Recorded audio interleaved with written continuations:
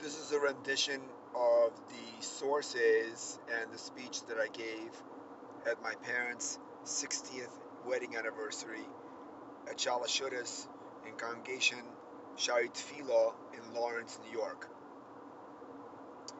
The It's for sure a Seudas mitzvah to make a 60th wedding anniversary for a couple, as the Gemara says in Moed Katan on Daf Chav Ches Amud Aleph, that Rabbi Yossi made a party when he turned 60 years old. And maybe you'll taina that that's only by a person that turns 60 years old that you make a party, but not by a couple.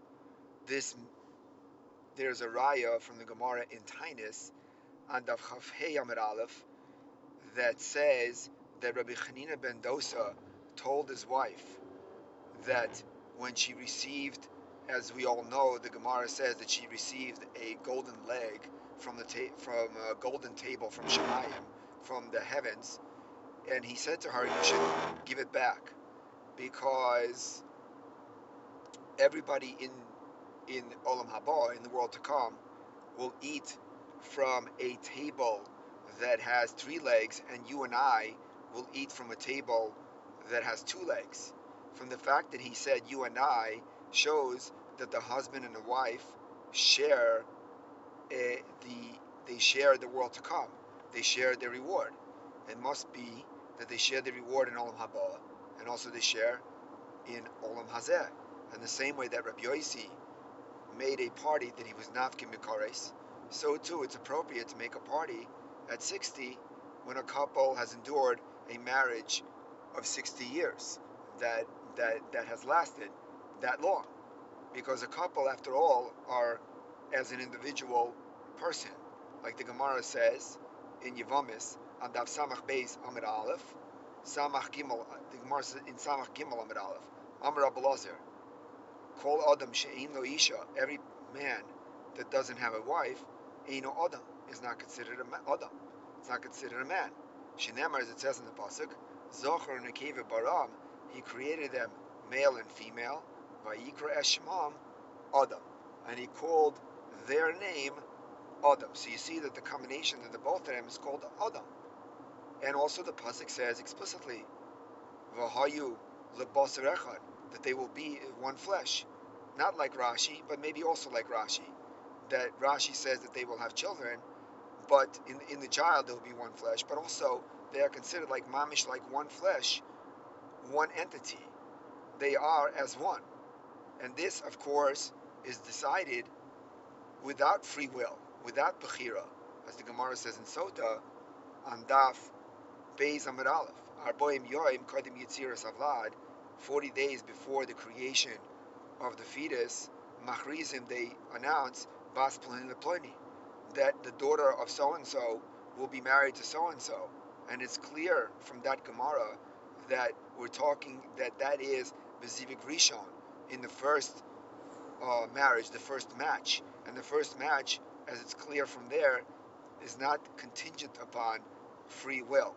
That is to say, that the same way that the Gemara says in Nida on Daf Tez Zayin Amid Beis, that Hashem decides every single person that it is their destiny, whether they're going to be a chacham, whether they're going to be wise, whether they're going to be an usher, whether they're going to be rich, or whether they're going to be a gibor, or whether they're going to be strong. So to Hashem decides the two halves that are going to come together. Hashem decides what spouse they are going to have. This is what it means that they are one, and it's not even and it's destiny. It's not even a matter of choice or bechira chashis. But more than that, when you see one person or a couple, you see two people who are married. You just see two people. But when you go into their home, you see pictures of children and grandchildren and great-grandchildren and parents and grandparents. One person is one person, but they are also 50 people, but they are also 60 people, they are also 100 people, they're also 300 people. One person is filled with, inside of them, with nefashos, with different souls, and that is a family. And that is the unit of a family that they have the capacity to create. And also, when they are married, they do create.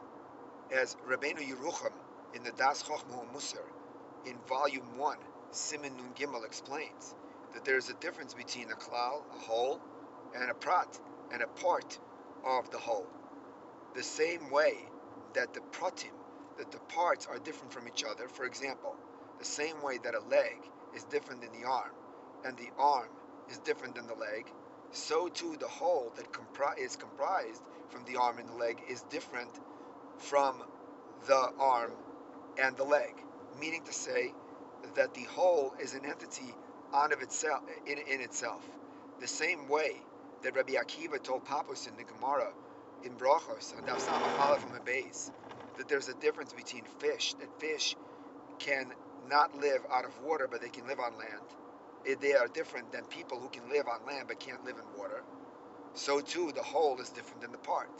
The same way as the Gemara says in Nida on Daf Lamed Beis, that the same way that a fetus which can live inside the womb but cannot live outside the womb is different than the baby, than the Vlad that can live outside the womb, that can't live inside the womb, so too the whole is different than the part. The whole is just not the sum of its parts, but it is also a whole in itself. A good analogy to this would be, says the Rabbeinu Yerucham, is the Das Tfunos. The Das Tfunos explains what is the difference between a neshama and the body. In the body, you have an eye that can see but cannot hear. You have an ear that can hear but cannot see. But the neshama can hear and can see at the same time. So too, the whole is not the sum of its parts, but it's an entity that is able to see and hear at the same time. And we say this every single morning when we say, Adon Olam Asher Malach B'Terem Kol Yitzir Nivra, that the Rabbeinu Shalom was the master of the universe even before he created anything. He was the king before he created anything. Even though Ein Melech Bliam, even though the subjects are necessary for the subjects are necessary for the creation of the kingdom, but once the kingdom is created, the subjects are not necessary. They interchange. One year there'll be one subject, another year there'll be another subject, but the entity of the kingdom will remain the same. And that is the same with the family. Family also interchanges its parts. It has the parents, then the parents become grandparents, then the parents are Me'avi Shana. They don't live forever. Then the children take over, and then they become parents, they become grandparents, and then they take over. But the entity of the specific family, that specific family endures forever. Once it is created, it is an entity on of itself that exists forever and never and until be as going until the Mashiach comes. And this is what the Mishnah says in Nidarim, Adaf Mem Zayin Amid Aleph. The Mishnah says in Nidarim that if a person makes a neder from Peiros, and then he plants, if he makes a neder from vegetation or fruits, and then he plants them. If he plants them and then they grow again, not only is he prohibited from the original fruit, but he's prohibited also from the fruit that grows out of it. Why, says the Gemara? When is this true? Says the Mishnah. When ein zara kala, when the zera is not kala, when the seed is still, there's a residue of the seed still left from the original fruit. This is the zera from the original fruit is still left over. That meaning to say that there's still a part of the fruit in the new fruit of the original fruit. And so too it goes with the family. The entity of the family the entity itself has certain mannerisms, certain perspectives, certain outlooks on life, certain way that they approach things, certain midos, certain character traits. This is who they are. And there's those midos and those character traits perpetuate through themselves eternally through all the members of the family. And that's how you identify the whole family.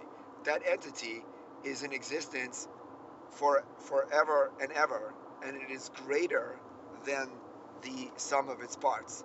And that's why the Mishnah says in the Darim that the neder applies, the neder, the original neder on the fruits applies to all of the progeny of that fruit.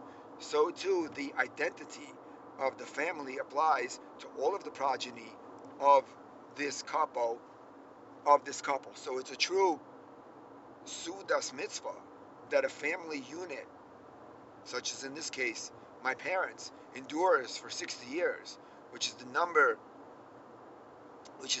that is given, that should be celebrated, like Rabbi Yosef celebrated, like we mentioned in the Gemara. And just as a point aside, there is an obligation for the members of the family, specifically myself, to my parents, to Hakoros Hatov, to recognize that they have made me part of the family, that I have a family, that I have perspectives, and I have an approach to approach life in a certain way. As the Medrash says in Shemos, in Shemos Rabbah Daled, the Medrash says that Hapasech Pesach Lachaveroi, somebody opens a door for their friend, Nafshoy Chayev Loy, he's obligated to him with his soul. Meaning that he can never repay the person back. And that's why Moshe Rabbeinu was indebted indefinitely to Yisro, because Yisro opened up his door for him. And therefore, even though Hashem told Moshe that he should go and save the Jewish people, he couldn't leave without asking for permission from his father-in-law Yisro, because he was so indebted to him. And so too, we are all indebted to our parents, to our grandparents, for opening up their doors for us, for taking care of us, for instilling in us perspectives, midos, teaching us Torah. As the Mishnah says in Bava Metzia on Daf Lamed Gimel Amud Aleph, Avedos Rabbi, ve'Avedos Aviv. If a person finds two lost objects and he can only return one belongs to the Rebbe, one belongs to the Rebbe, and the other one belongs to the father. Which one should he return? So the Mishnah says that he should return the Rebbe's. Why? Because the father brings him to Olam Hazeh. The father brings him into this world. But the Rebbe brings him to Olam Haba, brings him to the next world. But what happens if the father is also the Rebbe? Then of course he's doubly obligated, twice obligated to honor him. In the case of my father has taught me perspectives on life, taught me how to shop, taught me how to be responsible, but also he's taught me Torah, made me keep my finger on the place. He's the one who taught me how to read Gemara in the beginning when I was just a kid, and how to read Rashi. So this is the celebration of this Seudas mitzvah that we are looking at. That the Seudas mitzvah is the success of a family unit, which is the foundation to Klal Yisrael, for the Jewish people. This is how the Jewish people perpetuate themselves through history, from the beginning until the coming of Mashiach, with family units. Hashem should grant us the strength and the ability to be able to continue through history, to learn lessons from the past, to create family units until the coming of Mashiach. Shkarach.